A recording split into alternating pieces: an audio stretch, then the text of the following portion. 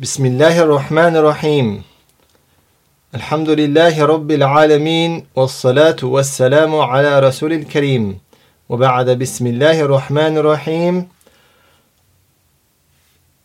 واختلاف الليل والنهار وما أنزل الله من السماء من رزق فأحيا به الأرض بعد موتها وتصريف الرياح آيات لقوم يعقلون صدق الله العظيم. So here in Surah Al-Jathiya, verse 5, Allah subhanahu wa ta'ala is pointing us to many different sciences in the natural world. And Allah subhanahu wa ta'ala starts with وَاخْتِلَافِ اللَّيْلِ وَالنَّهَارِ, and in the alternation of night and day. And subhanallah, recently here in the UK, the clocks have gone forward. And now we're praying Salat al-Maghrib and the sun is setting at around 7:30. When just 3 months ago, we were praying Maghrib around 3:30, around 3:45. So in the space of 3 months, I know there's obviously been the clocks have gone forward, so that's an extra hour. But in the space of 3 months, we are changing, the sun is setting 3 hours later. So here Allah subhanahu wa ta'ala is pointing here to the وَاخْتِلَافِ اللَّيْلِ وَالنَّهَارِ, the alternation of night and day. And in some parts of the planet, it is night for 6 months of the year and day for 6 months of the year. So there, here Allah subhanahu wa ta'ala is saying, look to the planetary motions, look to the solar movements and the lunar movements, and you will find signs of the Creator. So here subhanahu wa ta'ala is pointing to cosmology, the science of cosmology. And Allah subhanahu wa ta'ala goes on, وَمَا أَنزَلَ اللَّهُ مِنَ السَّمَاءِ مِنْ رِزْقٍ فَأَحْيَا بِهِ الْأَرْضَ بَعْدَ مَوْتِهَا. And then Allah subhanahu wa ta'ala talks about what Allah sends down from the heavens, مِنْ رِزْق فَأَحْيَا بِهِ الْأَرْضَ بَعْدَ مَوْتِهَا, and revives the land after its death. So here Allah subhanahu wa ta'ala is talking about the rains that come down and make a barren land fruitful again. And we can see many parts of the world where if there's no rain, all parts of the world, but many parts of the world at the moment, there's no rain and the people are starving and they have no food.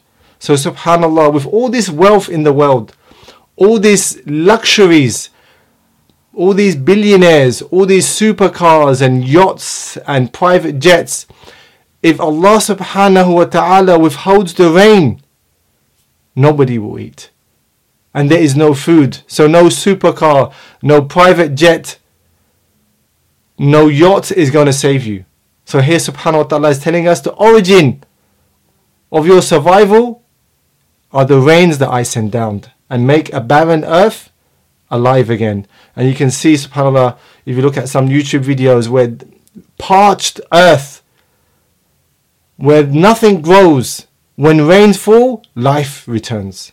And Allah subhanahu wa ta'ala is pointing to that here. So this is obviously the science of ecology. And Allah subhanahu wa ta'ala goes, وَتَصْرِيفِ الرِّيَاحِ, and the alternation of the winds. So here we can see subhanallah, look, today it is quite cold out there. I just dropped my daughter off to school and it's quite cold out there. When just 2 days ago, we were walking out in lovely weather in t-shirts. Today I had to go out with a jacket. And this is just the alternation of the winds. And a few months ago we had storms. And we can see how the weather changes with the alternation of the winds. I'm quite curious myself to find out why, subhanallah, how do these winds turn? What causes the strength? What causes the alternation? What causes the change in direction? These are obviously to do with meteorology.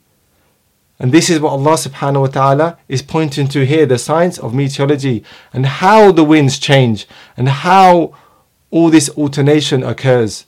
All of these sciences in the natural world Allah subhanahu wa ta'ala is pointing us to look at and understand why this is happening. And you will come to find out, as Allah subhanahu wa ta'ala says, ayatul liqawmin ya'qilun.